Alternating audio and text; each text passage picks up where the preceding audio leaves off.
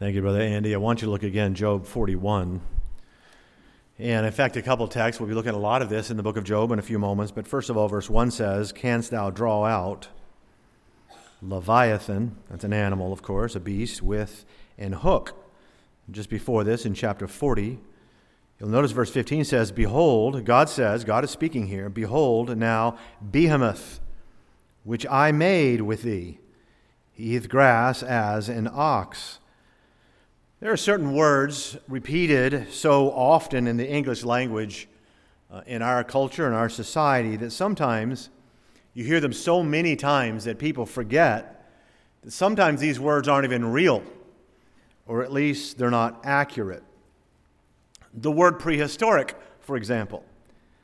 You know, your kids are brought up hearing that word over and over and over and over again. And the truth is, if you believe the Bible, and anyone with wisdom does believe the Bible, you know that there really is no such thing as prehistory. The book of Genesis is history, and it begins at the beginning of all beginnings. A lot of words, for example, referring to the geologic time periods, the Paleozoic and the Jurassic and so forth, Cambrian, you know that these are relatively brand new terms. They have also changed. They've been added to, they've been redacted, they've been revised to this very day. Not all geologists agree on most of them. But because you hear them so often in media and films and school and grade school and books and so forth, it's just assumed that it's all sort of settled, all of it is settled facts, like prehistoric. And the same thing is true with the word dinosaur. That word dinosaur never existed in the English language, in any language, until 1841. Sir Richard Owen took two Greek words, dinos, which means terrible, and sauros, which means lizard. It's accurate enough for sure. But he took those words, put them together to describe what the fossil that they had discovered up until that time may have looked like if they added meat to it. Many of you know that I love the book of Job. I've always loved it, and especially I love this particular portion of the book of Job, in part because here you have not Eliphaz's ramblings and not Bildad's opinions or Elihu's ideas. You don't even have Job's own observations here. This time, what we have in the book of Job are God's own words, and thus his sermon about all that has happened in Job's life to this point. And we know the horrible things that Job endured in his life. So that this is a sermon by God about God. For example, just look at a few things that's said here. Turn back to chapter 38 and verse 1. And again, I just love all of this text where God speaks. It says, "The Lord answered Job out of the whirlwind." Now this is after Job's long diatribe. Long, and I don't blame him for anything that he said. "The Lord answered Job out of the whirlwind and said, Who is this that darkeneth counsel by words without knowledge?" Well, that's a rebuke. "Gird up now thy loins like a man." How would you like for God to say, get ready for this? "For I will demand of thee, and answer thou me. You tell me, where wast thou when I laid the foundations of the earth? Declare if thou hast understanding." Chapter 39 and verse 1. And I'm going to read all of it. That's why I'm just skipping ahead. But this is God still speaking all through chapter 38. 39, "Knowest thou the time when the wild goats of the rock bring forth? Or canst thou mark when the hinds do calve?" Down in chapter 40, you'll notice verse 1. "Moreover, the Lord answered Job." So it's still going on. "Shall he that contendeth with the Almighty instruct him? He that reproveth God, let him answer it." What do you think Job's going to say after all of this? Well, basically, he says in verse 3, Job answered the Lord and said, "Behold, I'm vile. What shall I answer thee? I will lay my hand upon my mouth." He should have done that 6 chapters before this. Sometimes we should do that. Now, of course, this is in response to Job's dilemma. This is God's own answer. This is God's own sermon, if you will, to the situation that Job found himself in. And you know, beloved, I have to tell you that if you read every word, every verse, every syllable that God gives and God speaks to Job, you will find that God does not answer the question, why do the righteous suffer? Now, I say that because if you were to go to my library back there, or the one I have at home, or the one I used to have, and you have at your home now in these days, that I've loaned out, and you were looking at basically every book, commentary I have on Job, about 8 out of 10 of them will say the theme of Job is, why do the righteous, God answers the question, why do the righteous suffer? Well, folks, if that question was answered, it wasn't answered for Job. It wasn't answered. In the notes of one of my study Bibles, Dr. Rice says the book of Job addresses the question, why do the righteous suffer? And that would be more accurate. In other words, we may never know why a missionary's wife is shot and killed on the field. We may never know why in this life Brother Roloff died in a plane crash.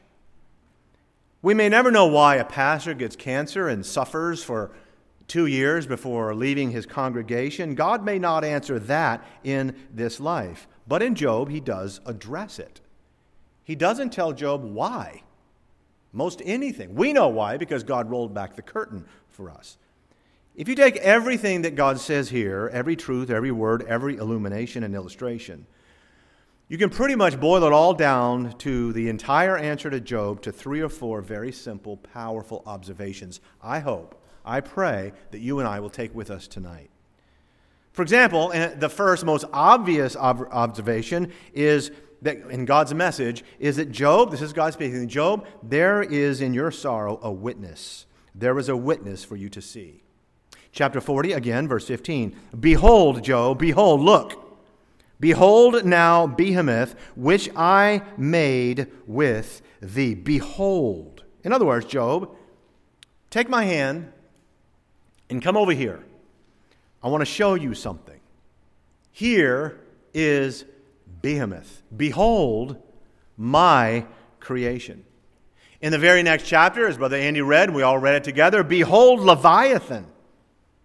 In the chapter before this, God says, behold the eagle and the hawk. Behold the grasshopper and the deer. In the chapter before that, God says, behold the foundations of the earth. Where were you? He says, behold the stars and the seas and the mountains and the constellations. God says, Job, canst thou bind the sweet influences of Pleiades and loose the bands of Orion? Can you do that, Job?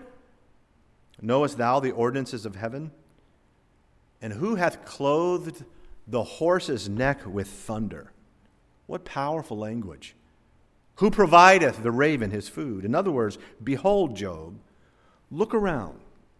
There is a witness for you to see everywhere and every single day. There's a testimony, Job, about me that applies to your current situation, as awful as it is. And that testimony says, I created all of this.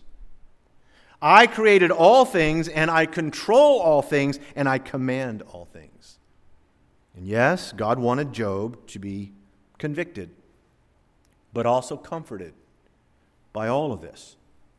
Job, I've left you a witness. Perhaps you cannot see me with your eye, and you cannot hear me, and you cannot touch me with your hands, but I have left you, by my own deliberation, a picture, a much bigger picture, by the way, than all of your trials. And that picture testifies that I am omniscient, that I am omnipotent, and that no matter what, I am on my throne. Look at chapter 37. Go back, would you? Verse 14, hearken unto this, O Job, stand still and consider the wondrous works of God. If you've ever wondered why Satan has spent a couple hundred years now trying to turn creation into nature, Mother Nature, know why. The heavens declare the glory of God. You look at a beautiful sunrise or a mountain peak, those things take your breath away. The Grand Canyon, a little baby. But the world, the devil wants you to think it's all just nothing. It's an accident. It's a chance. And so God says, Job, look at this. There's a witness to see. And that witness testifies that I'm a mighty God. Everything is under control. And everything is on schedule. And everything works together for good to them who love God. Whether your circumstances are good or not, and they were not good, understand that it wasn't God who took Job's children. It wasn't God who killed all of those servants. That was man's work and Satan's work. But Job still needed to know that God was always big enough and great enough to do anything that was in his own will. So, in other words, God is still not telling Job why. God is not telling Job why. He just tells him to look at the bigger picture, and that's what all of us always need to do. We must, in this troubled world, at least recognize that he who measured the seas in the hollow of his hand, as Isaiah said, also holds you in the hollow of his hand. The same God who numbers and names all of the stars knows your name and numbers the hairs on your head. This morning I was praying for Tyler and Katie, and that God would comfort their hearts, and just praying that they would rest in the power and the omniscience of their God. Folks, it makes a difference. It makes an eternal difference when you realize who God is, when you realize what he knows and what he can do. Many years ago, I was down at the old, many years ago, I was in my early 30s, and I was at Lone Pine on Military Trail just chipping and practicing golf shots. And suddenly these two teenagers and their dad came over to me, and they started asking me questions. Golf questions. Tips. Just asking me, hey, and they were very animated, enthusiastic about it. Lots of questions about putting and chipping and how do you do this, and being the hacker that I was and am, I gave them advice, all the advice they wanted. And they were so eager to hear, and they were so nice about it. And even when they left, they were just like, thank you so much. It was over the top. After they left, I found out why. A good friend of mine, a left-handed golfer, very good golfer, I saw him over on the putting green. He was cracking up laughing. And I said, what? He said, well, those guys came over and they said that I looked familiar, that you looked familiar. I told them you were Jack Nicklaus's son. Talk about a disappointment. I mean, had nothing to do with Jim Blalock's skills. But they thought I knew something. They thought I could do something. And that does make a difference. It really makes a difference when you realize how much God knows, how powerful he is, what God has done. You don't mind putting your life and your situation in the hands of a God who can make all of this creation. Look here, Job. This is what God says. Look here. Look around you and consider all my wondrous works. Look at what I did with my word, just my word, and put that reality up against your trial right now. And folks, we can do that. We're supposed to do that. That's what's called faith. And he is the object of your faith. The second observation of the text, we said, number one, there's a witness to see. It testifies of God's greatness. Number two, there is a world to enjoy. It's interesting that God points Job to this. But I know why. Look at chapter 40 again, would you? Verse 20 says, surely the mountains bring him, that's Behemoth, bring him forth food, where all of the beasts of the field play. Now I'm going to ask you a question. Why does God bring up the fact that even the animals, even the biggest ones, play and enjoy food? What's the point of that? And by the way, this is not the only time by any stretch that the goodness of God and the blessings of God are noted by God to Job. Look at chapter 39, would you please? Just a page or two back. And look at all these. Verse 4, their young ones are in good liking. They grow up with corn. They go forth and return not unto them. Verse 8, the range of the mountains is his pasture. He searcheth after every green thing. Verse 13, gavest thou the goodly wings unto the peacocks? Did you do that, Job? Or wings and feathers unto the ostrich, which leaveth her eggs in the earth? And so it goes on and on, over and again. God reminds Job that every good and perfect gift comes from above. Now think about that. If it's beautiful, if it's tasty or fulfilling or enjoyable or satisfying or loving or lovable, if it's pure and blessed and joyful, whatever it is, please never forget, and God says this to Job, every good thing in its pure form is a blessing from him. It's a blessing from God. At least, God says, you should balance your trials. As horrible as they are for Job, balance those on the scale of God's goodness to you. I read an interesting set of stats the other day, and I'm going to read them to you. If you woke up this morning with more health than illness, you are more blessed than the 700,000 people who will not survive until next Sunday. If you have never experienced the danger of battle, prison, torture, or starvation, you are automatically ahead of 500 million people in the rest of the world.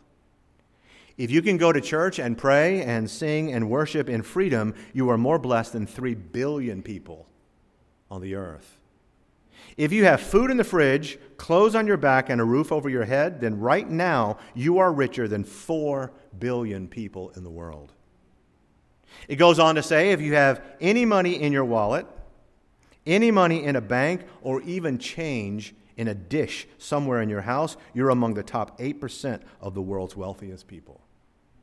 The stats go on like this, one after another, just giving sort of perspective of our lot in life. And of course, we really don't need statistics. In fact, it's interesting, there's this detail God gives about this huge animal, all of them really. Look again at chapter 40. And I love this.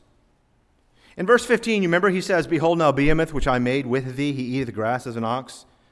And it starts describing him. His strength is in his loins, and his force is the navel of his belly. He moveth his tail like a cedar. That's why people say, well, I think it's an elephant. It's not an elephant. Just read it. It's not an elephant. And you keep reading all along, and God gives these amazing things. He's the chief, verse 19. He's the chief of the ways of God. This is like the top apex animal that God made. But then it goes on to say this.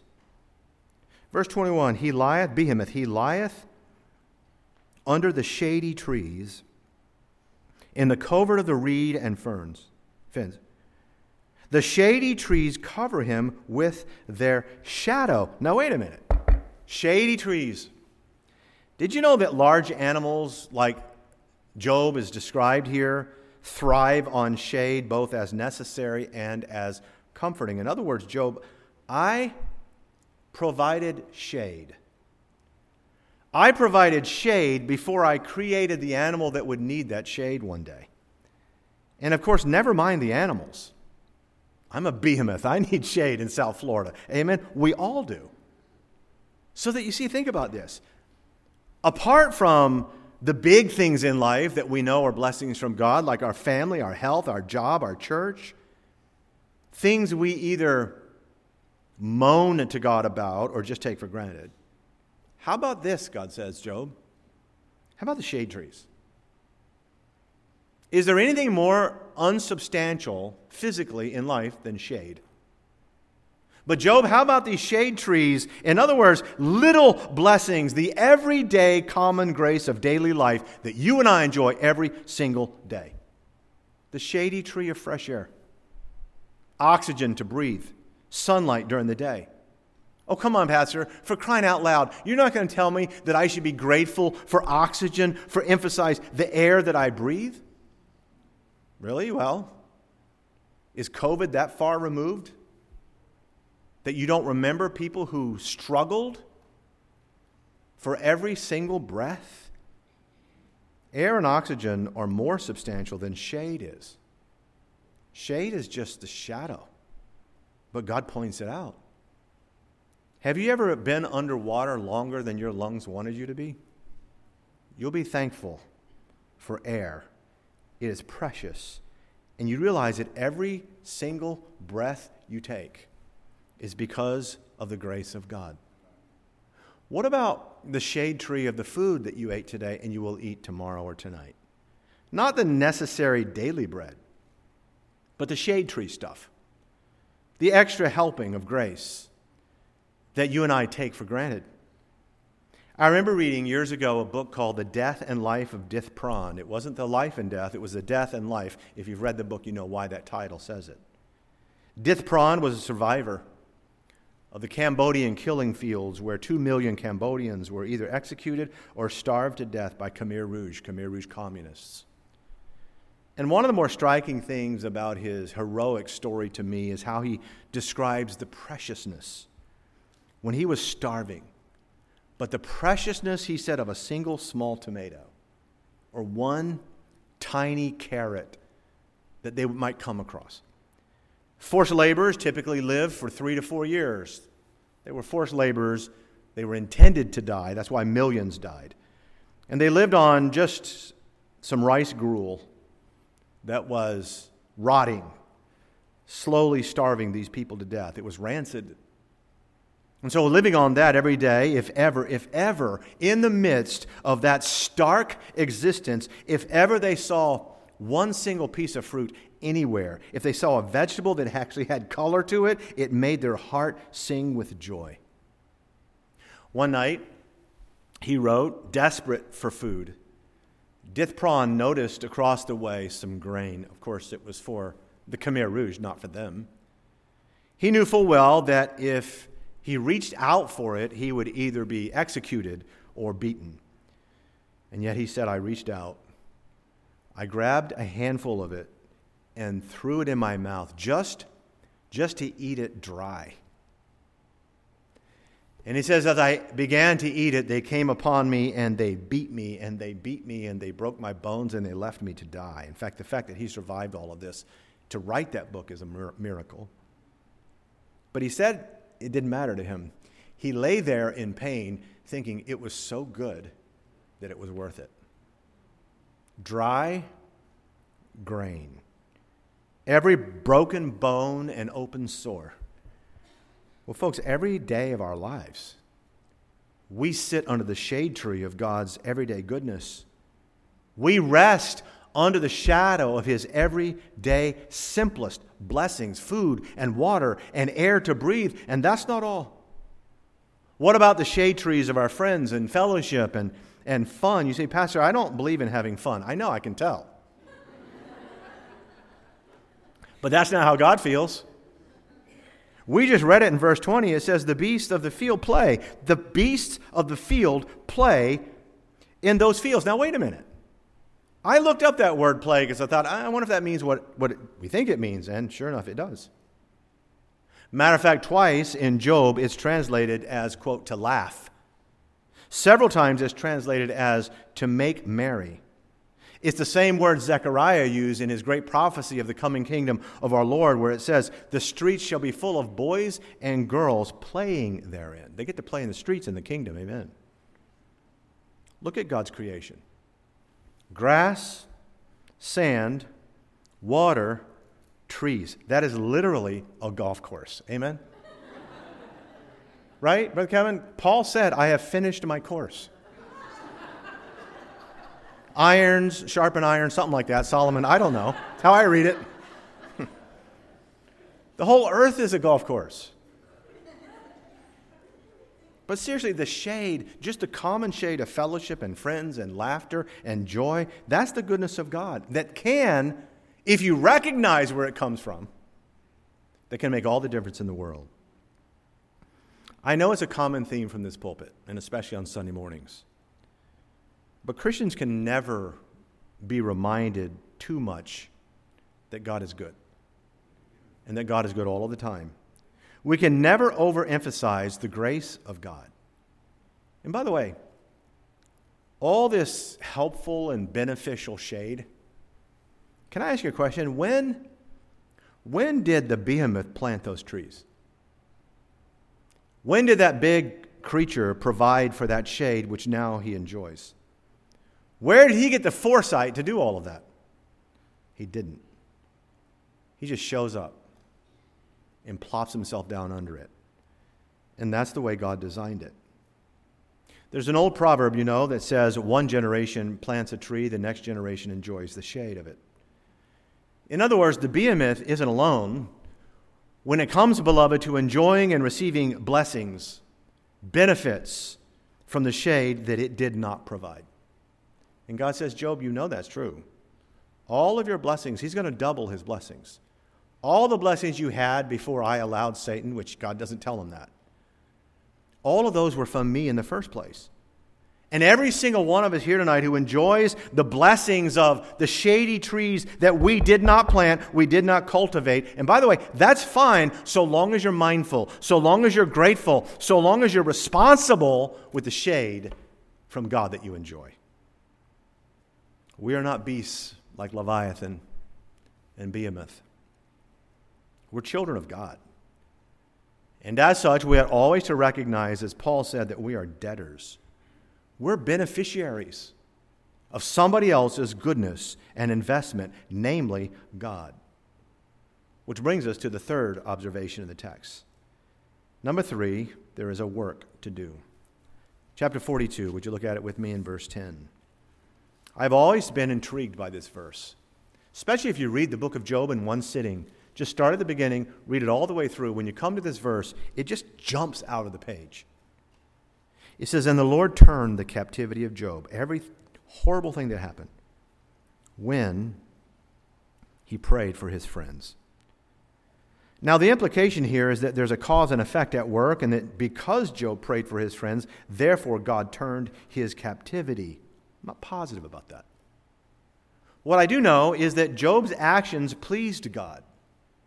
It also proved to Satan what God said at the beginning of this book. Hast thou considered my servant, Job?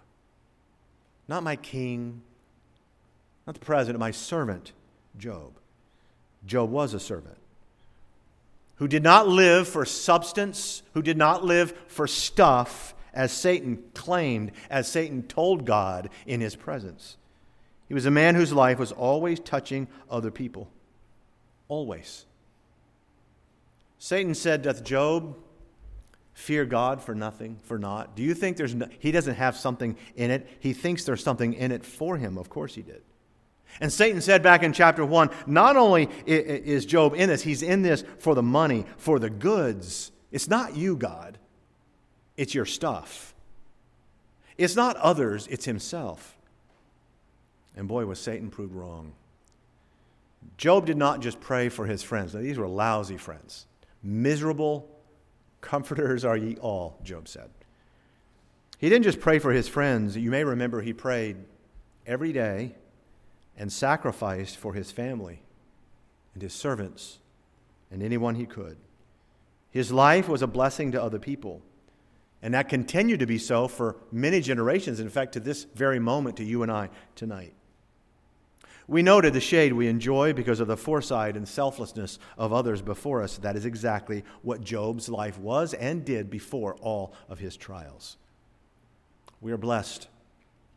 We are shaded by other people's convictions before us, by their courage, by their morality, by their commitment. The question is, what kind of trees are we planting? What is your life doing? What is my life doing?